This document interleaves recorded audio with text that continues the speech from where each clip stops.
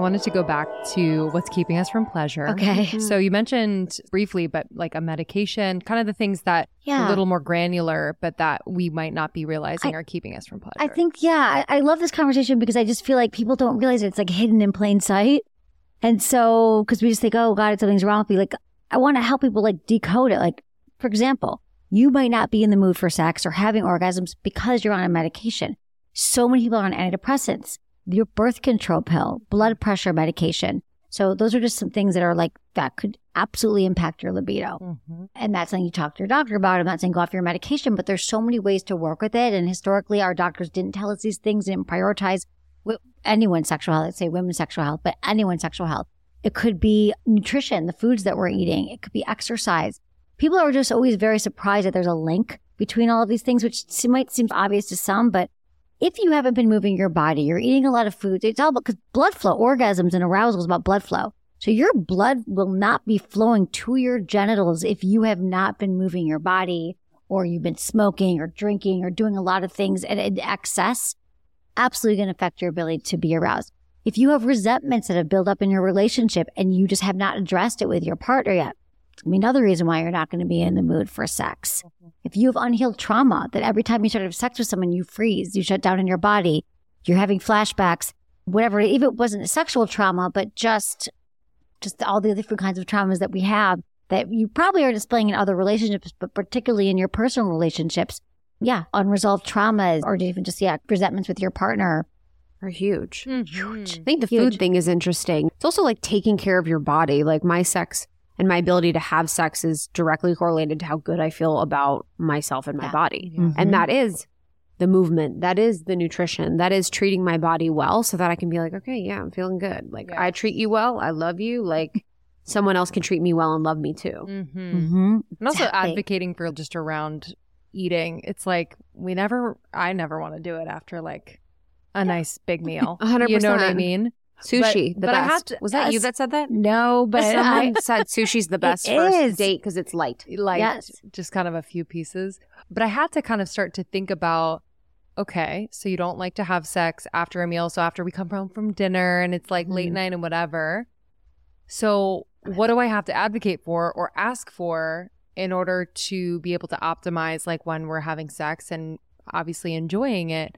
And it was whether it's like first thing in the morning or it's like during the day, like on the weekend. During the day. I love daytime because I have the energy. Yes. Night, I'm very tired. Night, anytime past 6 is done. Yeah. Exactly. Done. I love that you're asking this because when is the right time for sex?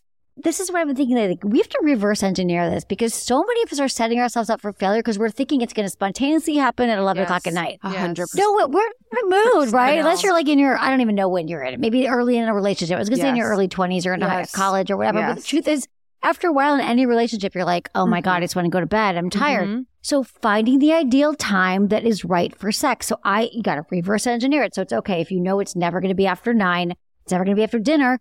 Have sex before dinner. Yeah. Make the time to have sex before you go out, before you walk the dogs, before you put the kids to bed, not after, because you know you're going to be tired. And this is for couples, like strategize it. Like in real time, like I've done this as well in my relationship. I'm doing all these things. I'm like, he's like, okay, so I've come to find out that like we get in bed at 11, you're not going to want to do it at 11:30. I'm like, never. Majority of times I'm not.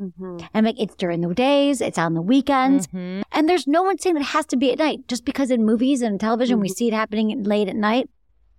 After a big meal, not going to happen. So I really want to think about it and then think about reverse engineering and knowing that I definitely want to be sexual and have sex with my partner. What can I do to make it? Now I'm thinking to myself, okay, well, maybe it's been a week or it's been 5 days. Well, that's not okay. Like I know that we need that connection. It's not okay for either one of us. So what will it look like over the next week? Like literally planning ahead, scheduling the sex, thinking what is going to be the ideal time. And for a lot of people, and there have been studies that have shown that women are more likely to want sex mid-afternoon, which isn't ideal for many people. But if you know that, then maybe it's a Saturday. Maybe it's you get a babysitter or you make sure that you have time. And that counts. That's okay to find out what works best for you and your partner and then to talk about it with them so they understand. Because what happens when we don't talk about this stuff, going back to the top of this conversation, is that most of us don't talk about it. So we walk around feeling we feel resentful. We feel shame. We feel like our partner doesn't want us because let's say you're with a partner who every night they try to have sex with you every night at 11. And you just keep saying no, you say no, and you don't put any words around it. You just say no. Your partner thinks they're not lovable, they've done something wrong, you're mad at them, or maybe they just resent you because like, how do you not care about our sex life? Are you not turned on? Something wrong with you? So putting words around it. And here's another tip. Instead of just turning your partner down and saying no again, think about why not. And think about when you might want to in the future. You know, babe, this week is going to be really tough. Right now, I'm just feeling exhausted. We had that big meal. Chicken Parmesan does not do well with sex for me. But I'm thinking that Saturday night, we know we're going out for sushi, or we know that we have a late reservation. Let's try to like shower, or not shower, or shower before, whatever it is. Let's try to like have some time between 5 and 8 where we can just hang out around the house, maybe build a fire, have sex, and then go to dinner. Would that be so fun Saturday night? And like, get them going like, okay. Yeah. So they're not going to try again on Thursday. They're not going to try again on Friday. You're not going to feel bad and resentful, but you've made it clear that it's intentional, that it's a priority for you and when it's going to happen. Yes. So setting expectations. I love that too. It's like painting a picture. Yes. And it's so important. I think some people might be listening to this and thinking like, oh, it's taking the sexy out of it. It's taking the spontaneity out of it. But really, like, I've found it helps so much because it's taking the guesswork and kind of the unsaid out of, or the assumptions out of your partner's mind. The partner might be being like, man, like, maybe I just don't do it for her anymore, or vice versa. And to have that clarity, and even if it might seem a little like planned and scheduled, once you're in it, you're like, fuck yeah. Right. Like, this is great. No, yeah, exactly. you know? Right. And you can schedule it. You don't need to schedule what position you're doing or like what you're saying or like what you're wearing. It's like we're just giving this window of time. Yes. And then we can be freaking whatever, doing whatever we want. Exactly. Because sex is an event. It's an activity that takes time and takes preparation. So Yeah. I want to normalize that. But also, I want to address that. This whole like it's not sexy.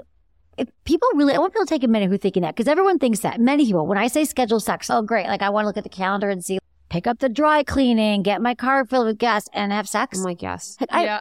It's not on my calendar. It's not happening. Exactly. But for some people, like it's not hot. But really, how hot is it? How hot is it after the first 6 months to 2 years where the honeymoon phase takes a nosedive, which it does? That is biology. It is not going to be at a sustained level where you're ripping each other's clothes up every day. So knowing that, is it really that hot, like waiting to see that your partner just surprised you in the kitchen? Like, how often is that really happening? And when you think about the way I'm talking about it, you've had to clear out some of these blocks, but once it's totally normal, like it just feels better. You're just like, okay, I'm being honest. I'm letting you know that I care for you. And that is sexy. And then the thing I want to talk about is the anticipation. Then you get to think about the sex. Then you get to shave or put on your laundry or make the bed or do all, not eat a Send huge some big sexy meal. text leading up to it. All of it. Yeah. The sexy text, right? The seduction. I'm like, clean the house. Clean the house, right? Light a candle. All the things you get Shave to prepare my so you're ready. legs. 100%. Exactly. I think that's huge, especially for women. I think men less. But I agree with you. Like having that clarity also helps break that psychic energy that I think you have a lot in relationships where the man is like, okay, when is it? When are we going to do it? You know, when I've been in heterosexual relationships, it's like, when are we going to do it? Yeah. And so it helps them, what I've experienced, feel more confident that you're not going to reject them or you're not going to say no or anything like that, because we both have this mutual understanding for when we're going to be intimate together. And yeah, you can really have the buildup, which is so nice. It really is. That can't be underestimated or underrated, how much that anticipation builds to our arousal. Thank you so much for tuning in to Morning Microdose by Almost 30. We hope you enjoyed waking up. As always, we encourage you to take what resonates and leave the rest.